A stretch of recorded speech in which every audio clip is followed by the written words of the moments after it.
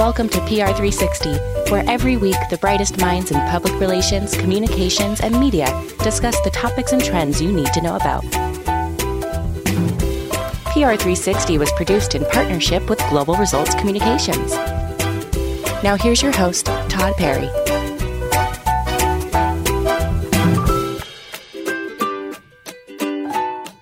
Hello everybody, welcome back to PR360. My guest today is Brian Bogert, who is a performance coach, motivational speaker, and business strategist who strives to create unparalleled growth for individuals and organizations. He's worked with businesses and nonprofits, including the Lockton Companies and the American Cancer Society. He's also a member of the Forbes Council, an invite-only community for the most successful executives and entrepreneurs. Brian's purpose in life is to share his truth, to give others permission to share theirs, or to live theirs, Brian, thank you so much for showing up on the show. Is there anything I forgot in the bio? No, I just think that whatever bio you grabbed, maybe it was from our website or something. I'm not sure. It's an old one. So it still has some elements of relevancy based on who I am, but a lot of the language and the ways that we're helping and moving people today look and feel a little different than those words, but that's okay. Okay, cool. So anything we should update that people need to know to not miss the point of what we're after here? Yeah, I mean, I would tell you that our biggest focus right now, and we work with typically high-performing entrepreneurs. We work with a lot of athletes. We work with some of the highest performers in business and across the world.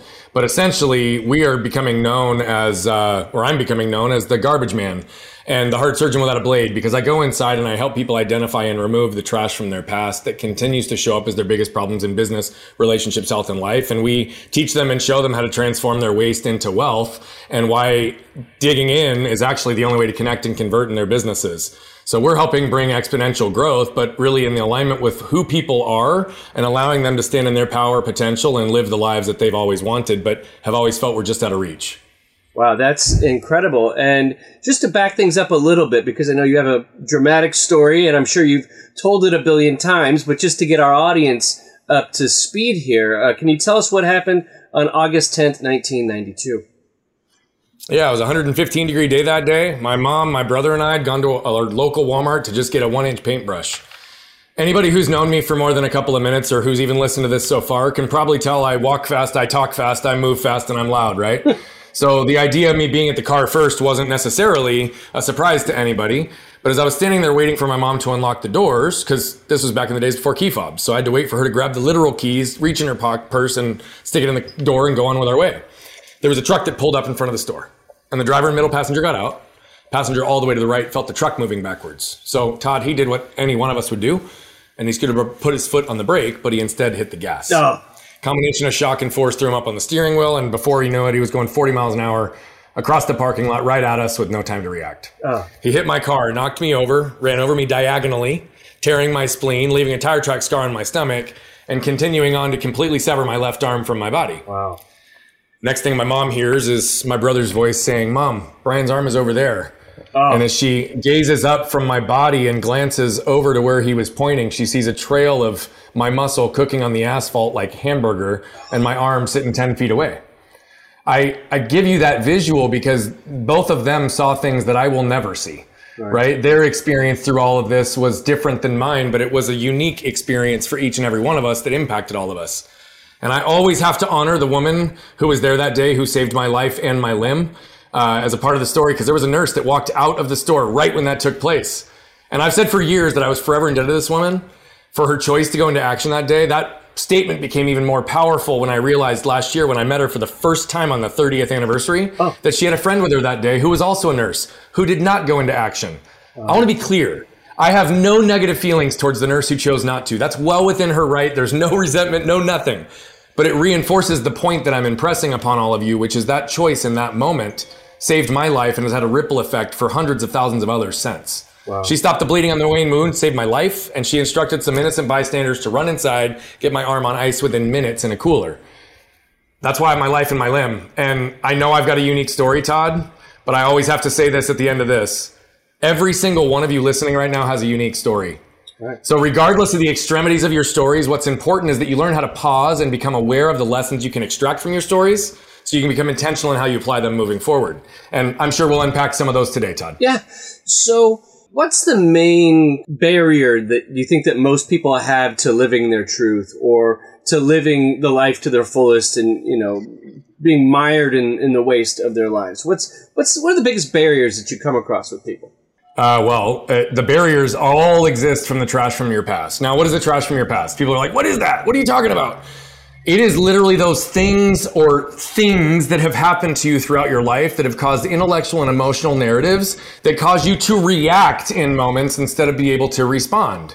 Right? It's the emotional triggers, behavioral patterns, and environmental conditioning from typically the first 7 to 14 years of life that have these belief systems that then people go out and only further validate with their choices, the people they surround, the situations and knowledge they consume. But yet there's an unconscious element of disconnection that still exists. Mm-hmm. It's those moments like I used to have with my wife where she'd say something as simple as this, Todd.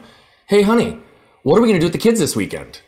And the trash from my past, because I would hear it through my shame filter and I still was dealing with anger at the time, would cause me to react this way. I would hear it literally this way. Hey, honey, you've not done enough to be a good husband and father here recently, so what are you going to do to make up for it this weekend? God. Right? Now all of a sudden I'm triggered. I feel my heat wave going, my blood pressure going, and I'm going to rattle off the 10 things I've done in the last 4 days to show her I'm a good husband and father. When in reality, that wasn't even the question she asked. But how often are people reacting to what's right in front of them when it has nothing to do with what's right in front of them? It has everything to do with how their grandpa looked at them when they were 4. Right. Right? And so that is the greatest thing keeping people stuck is their inability to see what is truth right now versus what's my cellular memory from the trash from my past. It's funny. It's like you've been eavesdropping on what goes on in my home when you just said that. Because there's many times when my wife says something very simple to me and I immediately get terribly defensive about it. And then she looks at me like I have 2 heads. But I'm still hearing that she said something that was challenging me or judging me based on my worth as a parent or father. So even if it was completely neutral. Yeah. Because your cellular memory put emphasis on something that wasn't even there. Yeah. That's not fair that we're wired that way, but I guess that probably has something to do with how humans kind of have a negativity bias where we're kind of always looking for the problem in the room versus the opportunity. I think it's conditioned into us though, brother. Like, think about this, right? We are all born as our brightest, most authentic, burning light. And then what happens from the time we're literally 2? Parents, teachers, employers, and coaches start saying, you shouldn't do that. You shouldn't do that. You should be this. You shouldn't be that. You should want this. You shouldn't want that. You should make this amount of money, have this kind of house, run with these kind of people. And all we're doing is shitting all over people, which is channeling people further and further down into this funnel that now is going to be the box that the world has told me who I am and that they will accept me as. People don't live in alignment with who they are. They live with who the world told them to be. And that's why there's so much disruption, because there's truly a lack of alignment between how they're showing up in the world and their natural, authentic state. So how do you get past that? So I would tell you that most people have to reach an element of pain or suffering in their life that is so great that they realize they don't want to any longer feel like garbage. Okay? So, like, great example. I had a client that I worked with right at the beginning of COVID. He came to me. He has a commercial real estate company in development, investment, and property management. He went and he told his team that they had 17 months of liquidity left. He was trying to tell them all that they needed to go look for other jobs and he was going to do everything he could to extend it. Right. They were on the tail end of a $600,000 settlement that he lost. He personally was owed over $250,000 by his own company. He foregoed in his own earnings to make sure his team had them. Wow. Right? He was living in the same house they'd been in for the last decade, and he was all of a sudden, even though he'd ridden his bike from coast to coast in the United States more than once in his life, sedentary, drinking, and not moving forward in his life. Wow. Right? Yeah. He thought that it was a strategic and tactical problem, right? If I get the right operational leader, if I get the right sales leader, if I get this. But the reality of it is he tried to replace all these different pieces with the same freaking result. Right. Now all of a sudden we get engaged, and in a matter of 3 months, we identify that he has a deep, deep, deep level of shame that's connected to a relationship and conversation and pattern between his dad and his brother that took place over the period of about 20 years of his life. Wow. That's caused him to have this scarcity, protectionary mindset because he was never seen, never good enough, never understood, never connected. Well, what did that lead to? Disconnection with his clients, scarcity and energy when he was going around big fundraisers. But why do I tell you all this? Literally, over the course of the next 6 months, we unpacked and unwound the intellectual and emotional narratives that had formed in all these critical moments in his life, and really dissected how they were showing up in his life, in his personal relationship with his wife and his kids, in his business, all the way around. Wow. 18 months later, here was the result. Wow. They had not only extended well beyond the 17 months, he had extended raises and 2 new lines of employee benefits in that following year. That following year, wow. He himself not only fully reimbursed himself, but he netted over 600 positive grand for the earnings in that year alone. They completed 3 8-figure fundraising rounds for 3 development projects, all within a matter of 60 days, and they'd never done an 8-figure raise before. They did 3 of them. Wow. They literally 4x their company over the course of the next 18 months by the leader understanding where his trash was being buried and being able to transform it into the treasures that now are creating the path for their future. What's interesting about this anecdote is that this individual was, his trash was essentially his reaction to another relationship, right? It always is, yeah. Right, but I'm thinking to myself, if I was doing some type of self-inventory, I'd probably be looking at my relationship to a parent or sibling or wife or whatever, and completely miss the fact that it could be the fact that my mother and sister fought a lot when I was little. Exactly. And that put me into a certain position. I wouldn't look at that that's a lot of people wouldn't. Yeah. A lot of people wouldn't. In fact, when they look at me, they're like, well, I've never had a trauma like you. I couldn't have all the trash that you had to unpack. Yeah.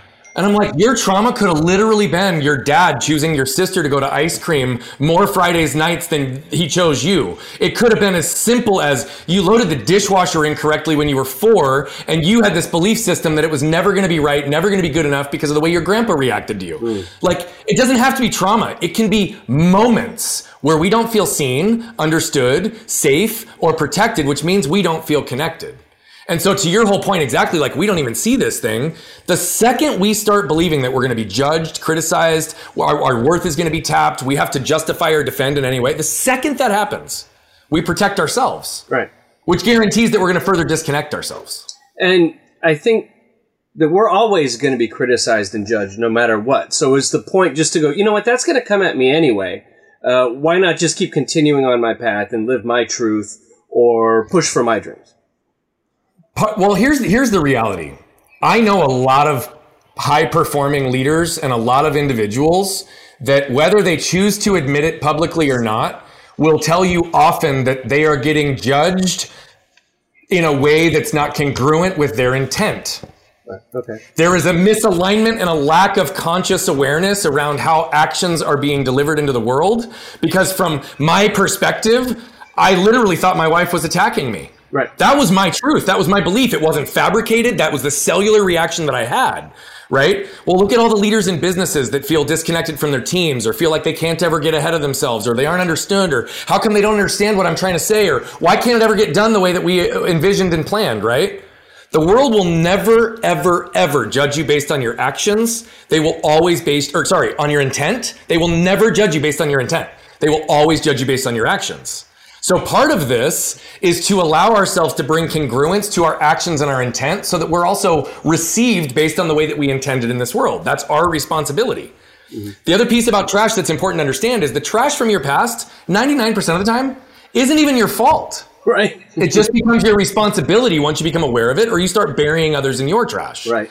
And so if we can remove the blame and shame and start to realize like, oh, there's a chance that I'm not being received in the same way that I perceive I'm delivering it, that right there tells you there's a misalignment somewhere within you. The other side is people are like, well, how do I know I have trash? How do I know if this is even something I have to worry about? I can give you the short answer and say, everyone has trash. Or I could ask you a question, which looks like this. And Todd, if you want to play a game and actually answer this question for the benefit of your listeners, we can walk down that path, or they can just take toll of this. But the question is this. Who was the last person that made you feel like garbage? Let's see here. I had a family member made me feel like garbage. Okay. Correct. Yes. Are you able to talk at all about what happened? I'd rather not actually on this one. Okay, that's fair. So let's take it specific then. The what is important, but it's less important this next piece. Right. When they made you feel like garbage, how did that feel in your body? It almost felt like an extreme anxiety, like a shaking, almost like I was cowering. Okay. I want to pause you real quick, Todd. Yeah. And I want to say very clearly that you answered the question the same way most people do, because that's the language that we're given to describe our experiences, right? You had an emotion that you labeled, and you labeled a feeling. But what's interesting is my question was, how did it feel in your body? And I'm meaning physiologically. Okay. So most people say anxiety or stress, or man, it felt heavy, or I felt like I couldn't get my brain working. If you remember when I recalled mine, I told you my heart rate went. I felt a wave of heat over it. I felt this bubbling up of energy, and that's when I rattled off. I want you to get in your body and give me the physiological response. It's funny. I'm almost getting like colors in maybe that's just my creative side. Keep going. No, it's not bad. There's a feeling of blue in it. Okay. A feeling of, you're right, heart rate up. Jittery. I felt like my nerves were exposed. I felt the misalignment in my body between my brain, my mouth, my ability to communicate at the moment. Maybe kind of a lightness of my entire body, like I was going to fly up and hit the ceiling or something. Like I wasn't moored in anything, I guess. And if I were to ask you a question that looked like, are you familiar with other times in your life that you have that same physiological response, or have had that same physiological response? Yes, and I feel like it was... Describe the situations. What were the situations? Describe the situations that made you feel that way. I think I had a sister who was very kind of aggressive and older than me, and kind of a big personality, and could kind of get angry a bit. And it was that similar feeling to when she'd get mad at me when I was 8 or whatever. Okay. Yeah. So you just gave yourself a really beautiful answer, right? Through the string of just a couple of questions. Yeah.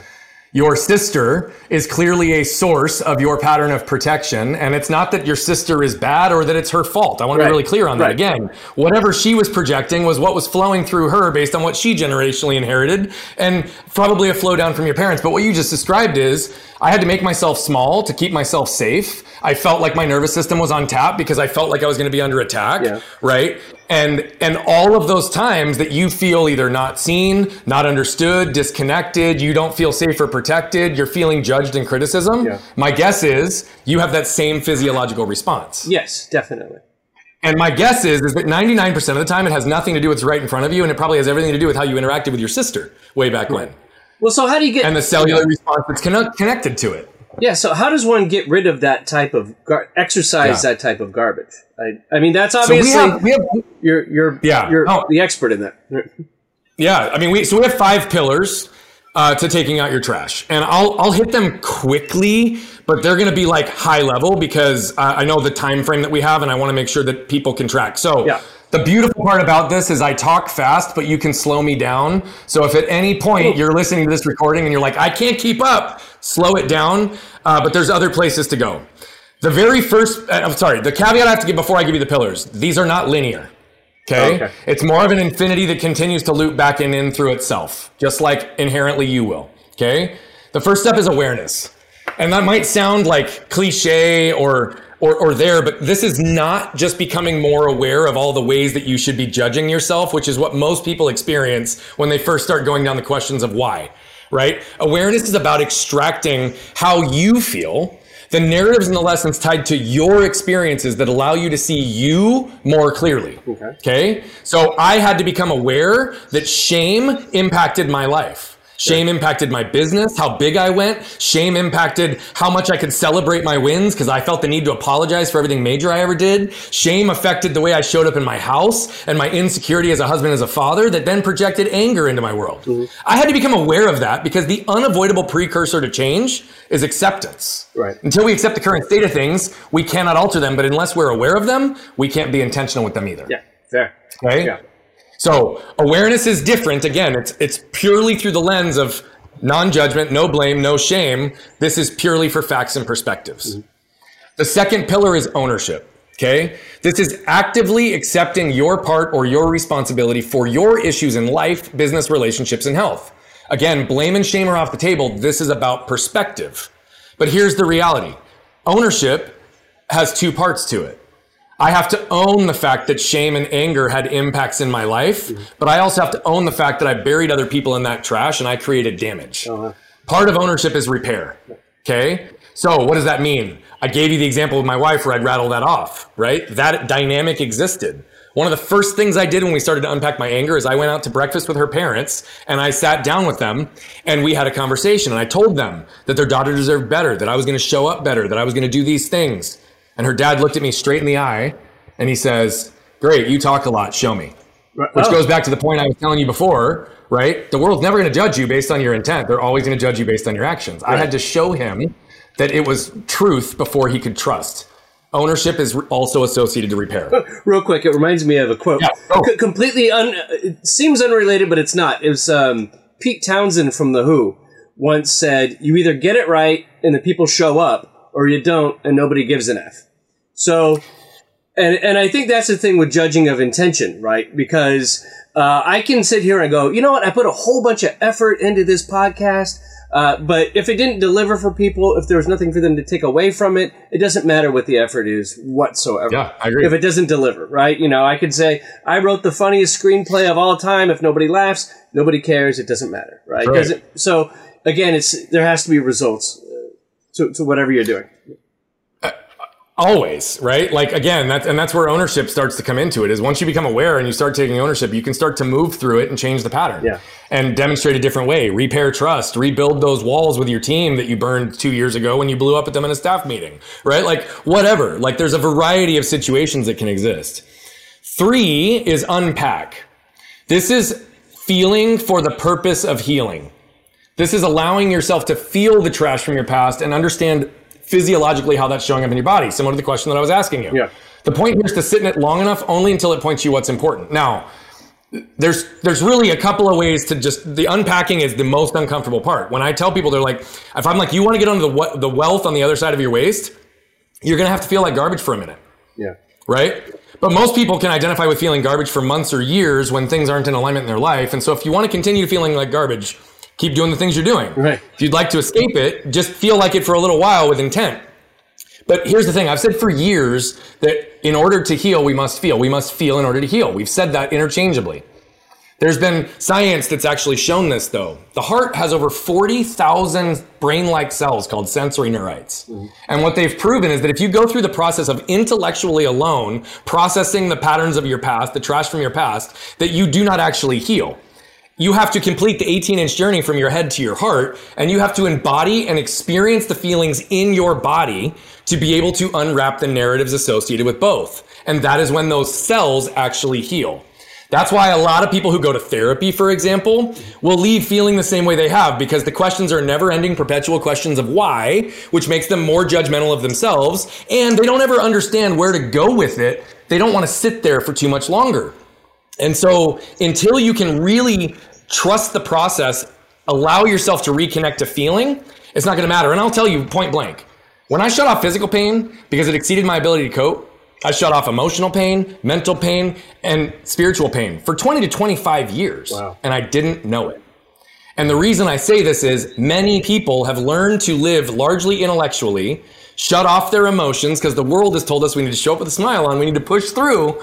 But every time we push through, we push down and we start creating more pressure in that trash. Right. The fourth step is flip the lid. Okay? This is lay out your trash in the light, what emotions and thoughts are running through you right now. And I say this in the case of trigger, but it's literally list them out right now without attempt to rationalize. If anything we've said on this call today stirred some stuff up, take advantage of it, write it down right now, because it will make a difference for you. The reality of it is that this is about separating from fight or flight so that you can respond in every moment. Okay. Now, flip the lid is one of the areas that we tell people every single day. I want you to flip your lid and scan your can. We take trash out in our homes every day, but most people don't actually look at the trash they've accomplished in the interactions and relationships in their business and life that they bring home, that they absorb, that they decide just to push down. Yeah. I want you to scan your can daily and release what no longer serves you, but flipping the lid gets done in the moment. So when my wife asks me a question like that now, and I feel the physical reaction in my body, I know that it's not connected to her or the question she asked, and I can say something like this. Hey babe, I just got triggered by what you said, which means I don't think I heard you correctly. Can you please restate it? And I'll try to hear it with a more clear tone. And if for whatever reason I'm not able to minimize my emotions, maybe we can pause this and revisit it later so that there's no damage created. Right, okay. Flipping the lid is awareness and ownership real time in the moment, right? It's reacting, not responding, right? I'm sorry, responding, not reacting. It's intentional response versus the cellular reaction. But yeah, it's same difference. Yeah. The last step's probably the most important, and this is the one that's probably hardest for people to get to. Doesn't mean that it can't be done. It's done a lot by our clients, but it's move. It's how do these emotions move in your body? How do they move through your world, and how do you move through them? Okay? So move through body, I'll hit quickly. Shame in some situations in big meetings. When I was in the corporate world, I'd have people say, shh, Brian, you can't talk so loud. You can't talk so fast, right? Even if it was a situation that was my client, I orchestrated the meeting. It was all set up because of me. My team would still say comments like that because it wasn't appropriate in our world. But so what would that do? It'd cause me to shrink down, bite my tongue, shrink in my shoulders. Again, different physiological response, but I told you with shame and anger with my wife, it's a reaction. Yeah. Okay. Mm-hmm. It's very important that you start to be able to identify the physiological response in your body tied to any emotion, because then you can put yourself present in any moment. Because once you know how it moves, you can start to see how it moves through your world. So shame moves through my body 5 or 6 different ways, and anger moves through my body 5 or 6 different ways. Wow. That's okay. Which makes it really hard to identify until you go to the effort of actually spending time identifying and making the connection. I have over 50 shame triggers that I'm aware of and over 60 anger triggers that I'm aware of. Wow. But that's how we start to move through these patterns, because now's like what could happen. My doorbell rings, my chihuahuas start yapping, I get on sensory overload, I get on edge all of a sudden, and now my son who's on the spectrum and my daughter who's hearing impaired, who may or may not have reacted to the same thing, will jump in my lap. What energy do you think they're receiving from me? They're probably going to freak out more because you're giving off a really kind of agitated vibe. Yeah. And again, that's my trash from my past. It has nothing to do with the dogs that are right in front of me, but it's a reaction to overwhelm and overstimulation. So what do I need to do? I have to be able to take a breath in that moment and ask myself 2 questions. Is what I'm reacting to due to the trash from my past, or what's right in front of me? Right. And the second is, what am I protecting in this moment? Typically, those 2 questions allow me to neutralize, diffuse, and let go of any of the armor that goes up in those moments. I love it. What am I protecting? That's pretty deep. Well, I think this has been an amazing. Wow, we've gotten to the end of the show. As you say, you walk fast, you talk fast.